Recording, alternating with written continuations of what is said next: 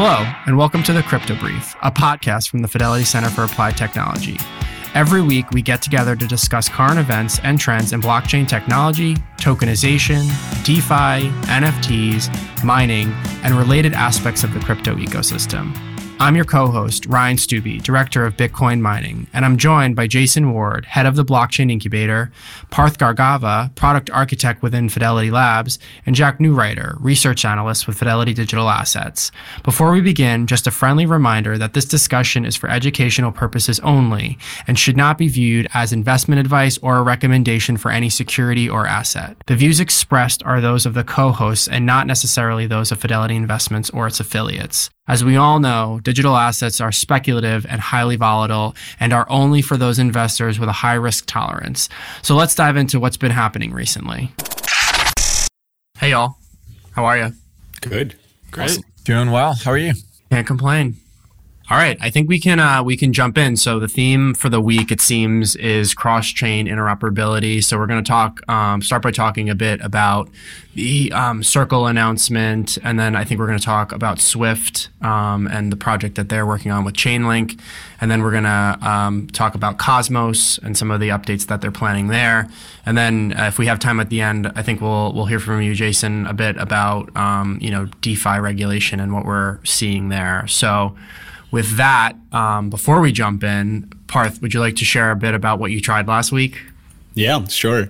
So last week I used this thing called the Noob Wallet. And so this was a project which came out of ETH Online Hackathon. But basically the idea is that you can send NFTs or airdrop something to anyone on the internet without a wallet address. So Noob Wallet is a smart contract where you can gift NFTs or airdrops to any social media account like Twitter, Discord, GitHub.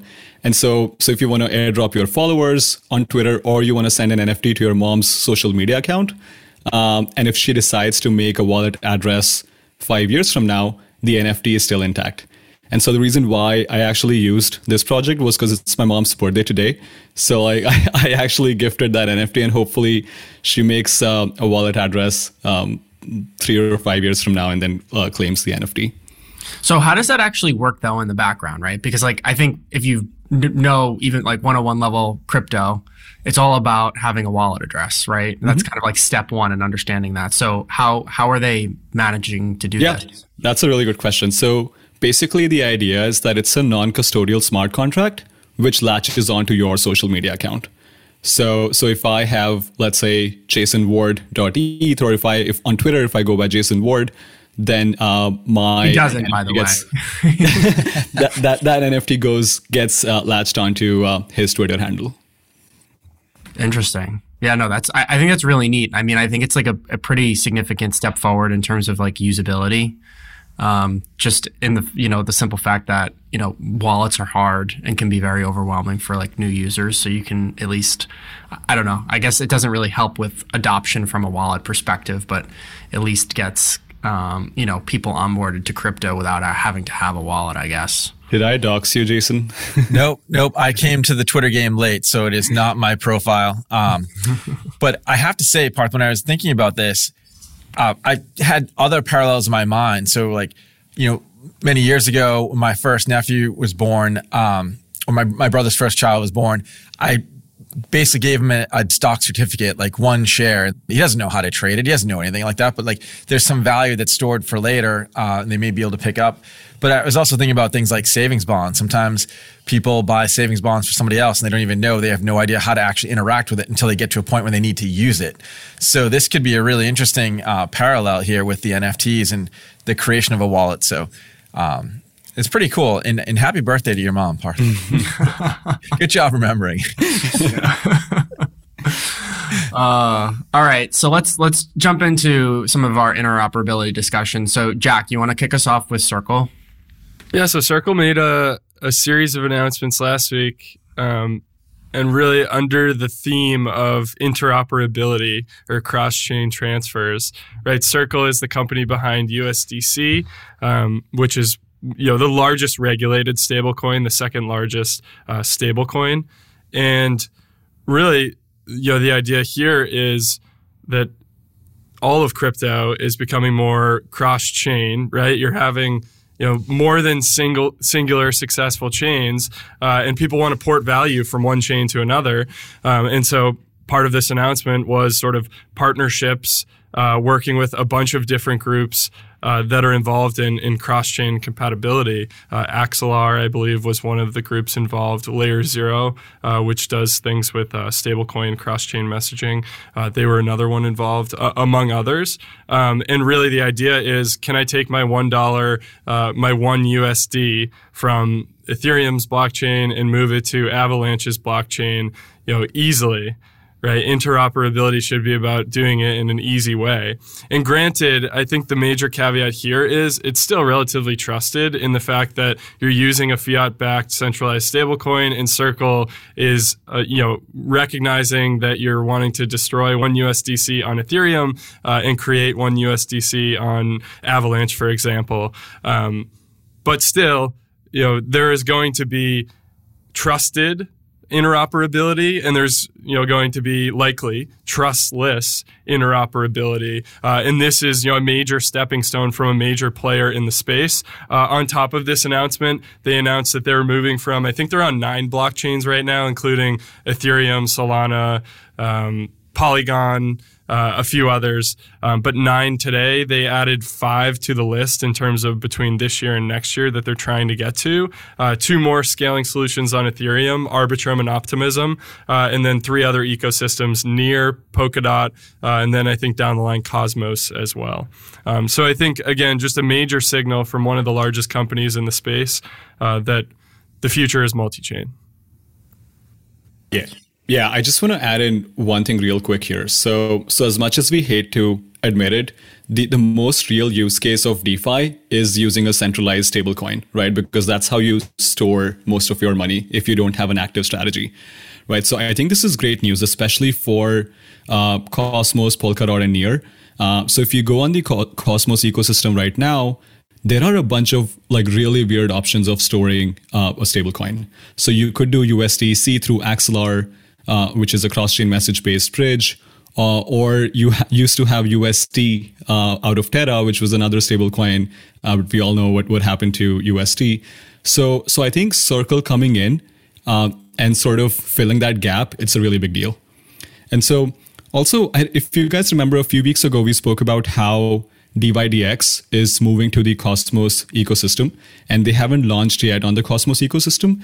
So DYDX is an app chain, and they are a huge user of USDC, right? So DYDX at one point was doing $4.3 billion in 24 hours, which was more than Coinbase at the time. So I think you would see more flourishing DeFi dApps on Cosmos, Near, and Polkadot. So I sort of take that theme and think about it as, regardless of who you are, you're seeking to make your tools as widely available as possible. And I do think with a multi-chain future, you have to solve for those questions of, can you create that asset or that capability natively on the chain? And when you can't, what are the tools that you use? So you mentioned, I think you may have mentioned bridging, but you've also mentioned the Cosmos ecosystem being a slightly different type of interoperability in past recordings. But what I think is really kind of interesting is taking it back to the TradFi for a moment here. We saw an announcement at SmartCon, I think it was last week. And SmartCon is a conference that was hosted by Chainlink, and Swift, which is one of the world's largest, I'll call it decentralized networks, but it's certainly centrally operated and maintained, announced that they were going to be working with the cross-chain interoperability protocol, which was something that Chainlink announced back in August of 2021. So why is it really important? It's because Swift operates a network that's used by over 11,000 entities around the globe. You've got banks and investment managers and other actors that across 204 countries that basically make up the Swift network. So whether you're talking about instructing for cash payments or security transactions, a lot of people understand Swift as a messaging protocol, and they basically create rails where ISO formatted messages can be transacted. And if you've been in the traditional financial space for a while, you get to understand that Swift operates using binary keys, and people can communicate back and forth over the protocol with these messages because they have these connection points. So I was trying to dig a little bit into what this cross-chain interoperability protocol was going to be, and they basically describe it as a way of creating a smart contract that allows for the creation of multiple smart contracts on multiple chains. But they're supposed to be distinct bridges. So party A can communicate with party B without it necessarily being known to party C, and which I think, I haven't quite fully vetted it yet, but I think it's really interesting because the whole point of the Swift announcement was talking about using CCIP as a proof of concept to test movement of security tokens, or I should say tokens. They didn't necessarily describe securities, but I'm making the assumption that it would include security tokens, maybe some other tokens as well. So what do you think the end game is here, Jason, like for Swift? Because obviously, as you highlighted, multinational entity that really specializes in the movement of value across borders, right? And in this case, it seems to me that they're talking about the movement of value across different networks and chains, right? Is that, does that seem like the next step to their business? I mean, obviously the theme of the day is interoperability. And basically what they do in TradFi is make different currencies, different networks more interoperable. Yeah, so it's a great question. And I would speculate personally that Swift is looking and saying, okay, if there are entities around the world like central securities depositories that are talking about having support for tokenized assets, whether they be a native security token offering or a digital twin of some other off-chain asset, they want to be involved in the communication of those transactions because that's where they live today. So I would look at it as additive to their business and thinking about over time, how do they continue to support some of their larger clients? And again, I based my speculation on reading about and learning about DTCC's Project Ion, which is creating digital twins of equities that are held in the depository. But there'll be things like delivery versus payment transactions when you have tokenized cash. And DTC has something called Project Lithium. But around the world, we're seeing security tokens transacted against stablecoins. So I think it's really looking at how do you protect your existing business and how do you position yourself for additive services based on the trend or the potential trend that blockchain can enable. This will be an interesting one to watch as it evolves because I do think that we just spoke about it last week, right? But when we think about the trend of TradFi moving into DeFi and into digital assets more broadly, right? There are a couple of, key entities that have always been kind of centralized around certain functions, right? DTC, Swift. And so I think their movements into this space will be kind of pretty heavily watched. All right. I think we can move on. So Parth, I think this is a good opportunity for us to talk about Cosmos. It seems like there's a lot happening there. So do you mind giving kind of a brief overview of what we're seeing and hearing? Yeah, sure. So just to give you some context, Cosmos SDK has sort of paved a way for a lot of blockchains, right? So Cosmos SDK is an implementation to a consensus protocol called Tendermint, which basically lets you spin new blockchains. Right. So the core ideology of Cosmos ecosystem is that users do not necessarily come to layer ones. They come to applications.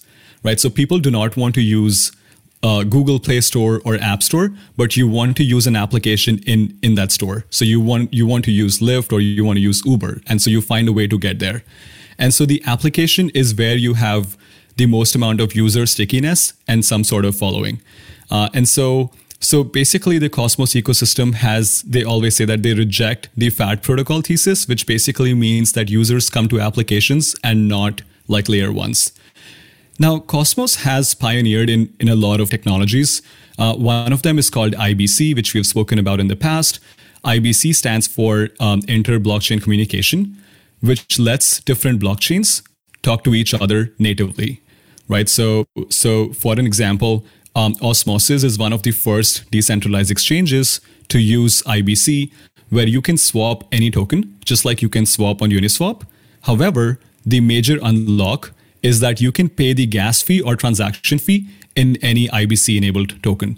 So it does not have to be Atom or Osmo. It could be in USDC. It could be in something else. So I guess the step one was make Cosmos SDK, which makes spinning up new blockchains much easier. Step two was how do you communicate between these blockchains? So that's why they created something called as IBC.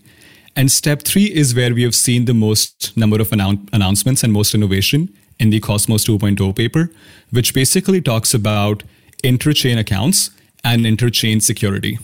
So what interchain accounts really means is that it means chain A can make a state change of another contract on chain B without moving funds.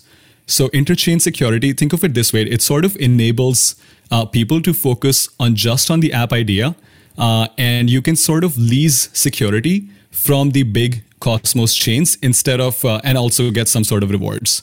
So one analogy which I had in mind was it's kind of like the NATO, right? So every country is sovereign, they do their own thing, but they have some sort of shared security because of Article 5. So that's sort of the analogy that's the mental model that I have.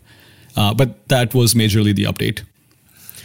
So Parth, what you're saying is, when you talk about the SDK, that's a software development kit, but you're saying it's now easier for people to be able to focus on that next layer because this technology is sort of solved for that underlying aspect of, I want to build a house, but I don't necessarily need a foundation because the foundation's there. I can just focus on the design of everything above the foundation because that's already taken care of. Is that a good way to think about it? Exactly that. Yes. So the idea is that developers should now be focusing just on the app idea without worrying about security or cross-chain communication. And there is obviously more to the paper. So it's a 51-page document. It's obviously got more details, but it also talks about tokenomics of Atom, right? So that's the Cosmos coin. And so you would sort of assume that if you like the Cosmos ecosystem, you would bet on Atom, but that wasn't really the case because the Cosmos ecosystem has hundreds of blockchains and each of them have their own coins. But after the introduction of the Cosmos 2.0 white paper, that's changing. So they are changing tokenomics on how Atom can be used for interchain security and liquidity staking, and how the Atom might go to an inflation which is less than 1%. So originally it was sort of thought, so Atom was almost sort of a meme coin with no utility in the Cosmos ecosystem, but now they're adding more utility to the token. Yeah, Parth, this gets into what I think is interesting is like this whole like network versus asset piece. And like maybe it was like a year ago or so, people were sort of joking around that Cosmos is really innovative as an ecosystem and like tons of apps could be built on Cosmos, but because they're sort of like basically using the technology that's been built, but using it for their own, self-worth or self-good, like the Atom token could be not very successful from an investment perspective, but the ecosystem itself could be thriving, right? And like this tokenomics piece, the asset versus the network, like you can see the network do really well, but the asset maybe sort of trail because just it's not necessarily embedded within the success of the project, right? Like sort of tokenomics is. But now you're seeing this sort of, and it's almost like a copy of like the idea that Ethereum was so focused on its network and then sort of changed its focus with things like EIP 1559, the introduction of token burning, right? And then you have this sort of struggle between the network and the asset and what are we building here? What's it all about? You can kind of see some of this happening with Cosmos with sort of this recent discussion around, changing the tokenomics of Atom to make them potentially favorable going forward in the future. Yeah. I mean, let's face it, like Cosmos ecosystem has made some huge like tech contributions. So if you think about Polygon, which is a very successful blockchain now, Polygon used to use the Tendermint protocol for consensus, right? Or the proof of stake environment, which we just spoke about for Ethereum, was first used by the Cosmos ecosystem.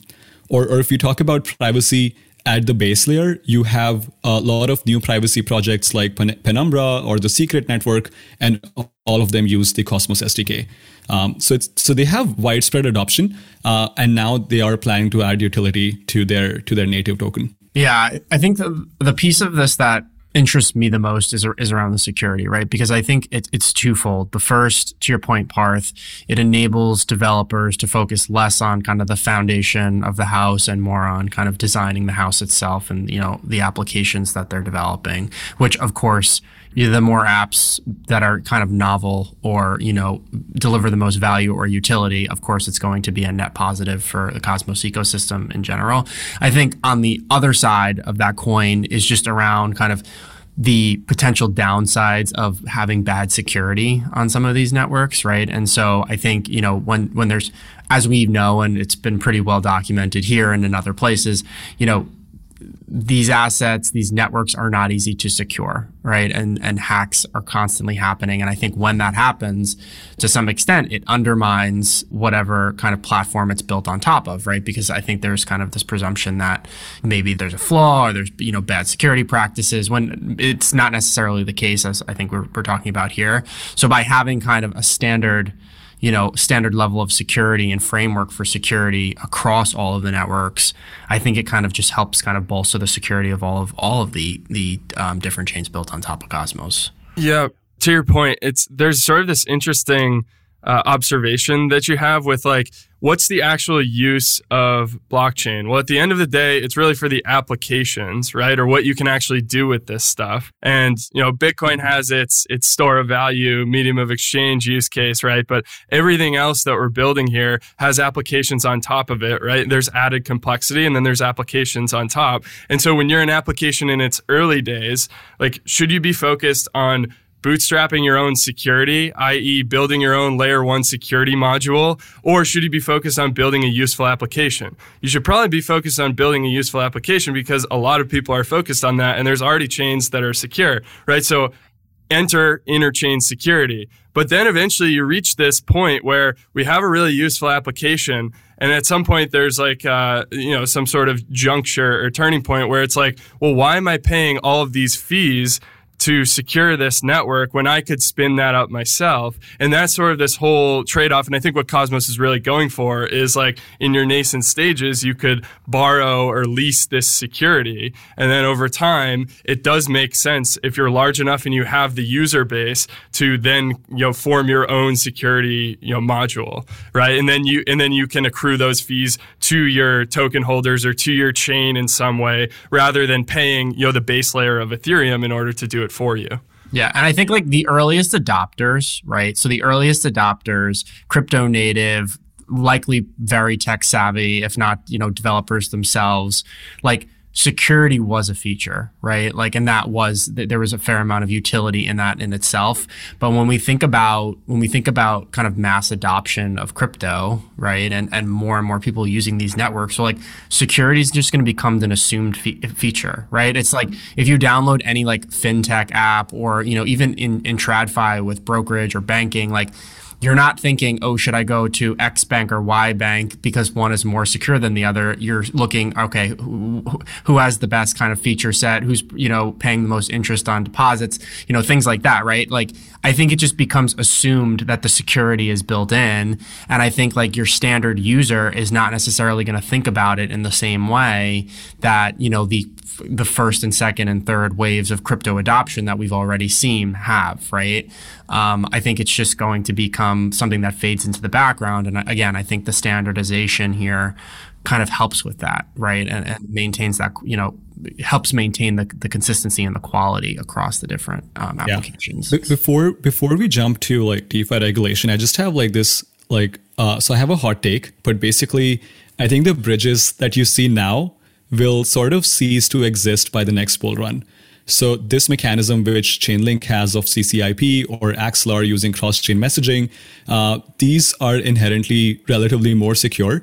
And so the whole idea of trusting bridges and trusting third parties by locking or burning your funds is a terrible UX, and it also leads to many hacks. So that's what Chainlink, Axelar, IBC, they're all pioneering in. So hopefully we see a change in that. So you're saying there will really be like an evolution of the types of bridges that we're seeing. Mm-hmm. Yeah. I mean, Parth, we've got it timestamped, so we'll come back to you on this. Don't know the time frame, so you definitely have some interesting takes on it. But I have to tell you guys, listening to you guys talk about that, I was harkening back to Plato's Republic, and I think you guys just made the argument for specialization. So, we'll bring it back to philosophy because that's really what you're kind of talking about. And I think, Ryan, we were going to talk really quickly about DeFi I had the opportunity to join a panel last week at Boston FinTech Week with some other folks trying to answer the question, is DeFi revolutionary or risky? And I think the answer is both.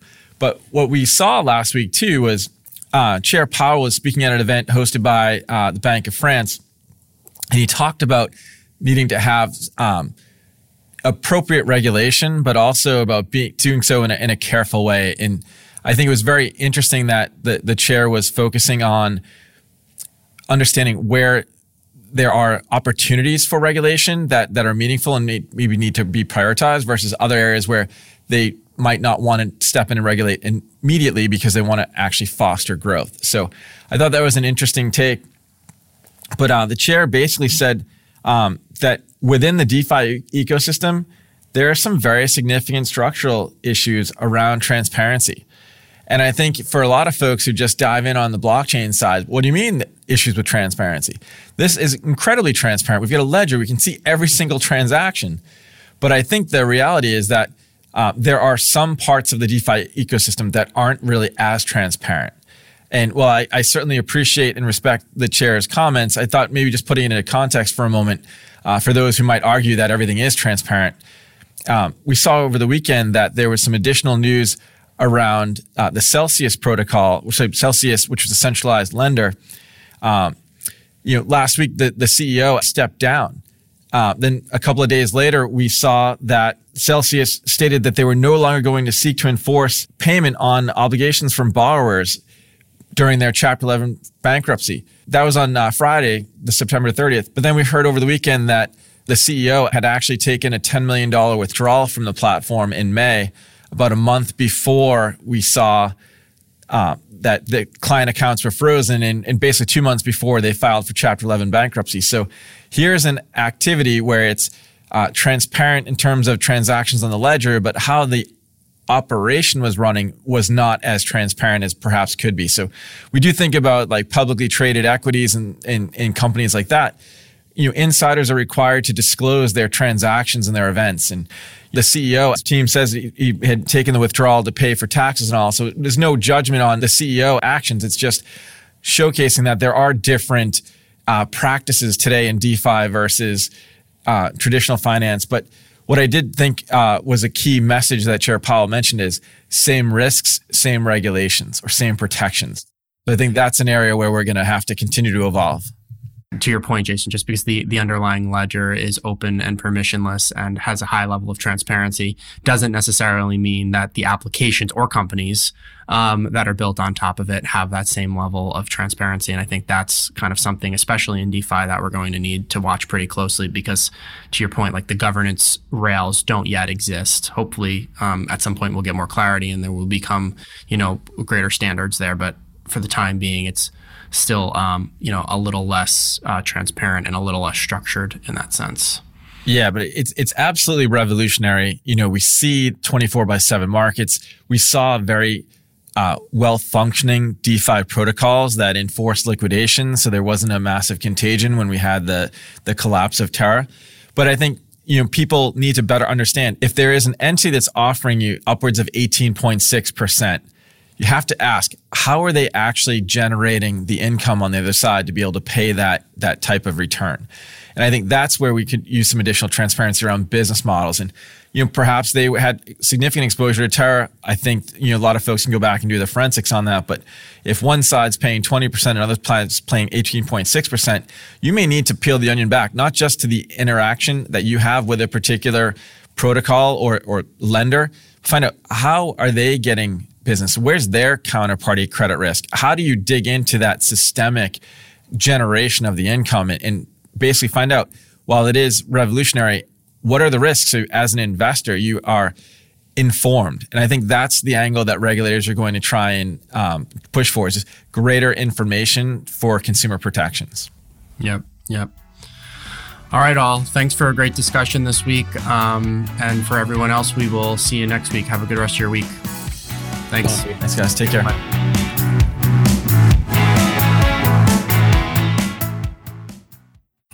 Digital assets are speculative and highly volatile, can become illiquid at any time, and are only for those investors willing to risk losing some or all of their investment and who have the experience and ability to evaluate the risks and merits of an investment. Past performance is no guarantee of future results. This podcast was produced by Fidelity Center for Applied Technology, also known as FCAT. FCAT does not offer digital assets nor provide clearing or custody of such assets. It is for informational purposes only and is not intended to provide tax, legal, insurance, or investment advice and should not be construed as an offer to sell, a solicitation of an offer to buy, or a recommendation for any security or other asset by any Fidelity entity or any third party. Views expressed are as of the date indicated, based on the information available at the time, and may change based on market or other conditions. Unless otherwise noted, the opinions provided are those of the authors and not necessarily those of Fidelity Investments or its affiliates. Fidelity does not assume any duty to update any of the information. Fidelity and any other third parties mentioned in the podcast are independent entities and not affiliated. Mentioning them does not suggest a recommendation or endorsement by Fidelity. This information is not intended for distribution to or use by any person or entity in any jurisdiction or country where such distribution or use would be contrary to local law or regulation. Persons accessing this information are required to inform themselves about and observe such restrictions. Third-party trademarks appearing herein are the property of the respective owners. All others are the property of FMR LLC. Copyright 2022 FMR LLC. All rights reserved. 1040156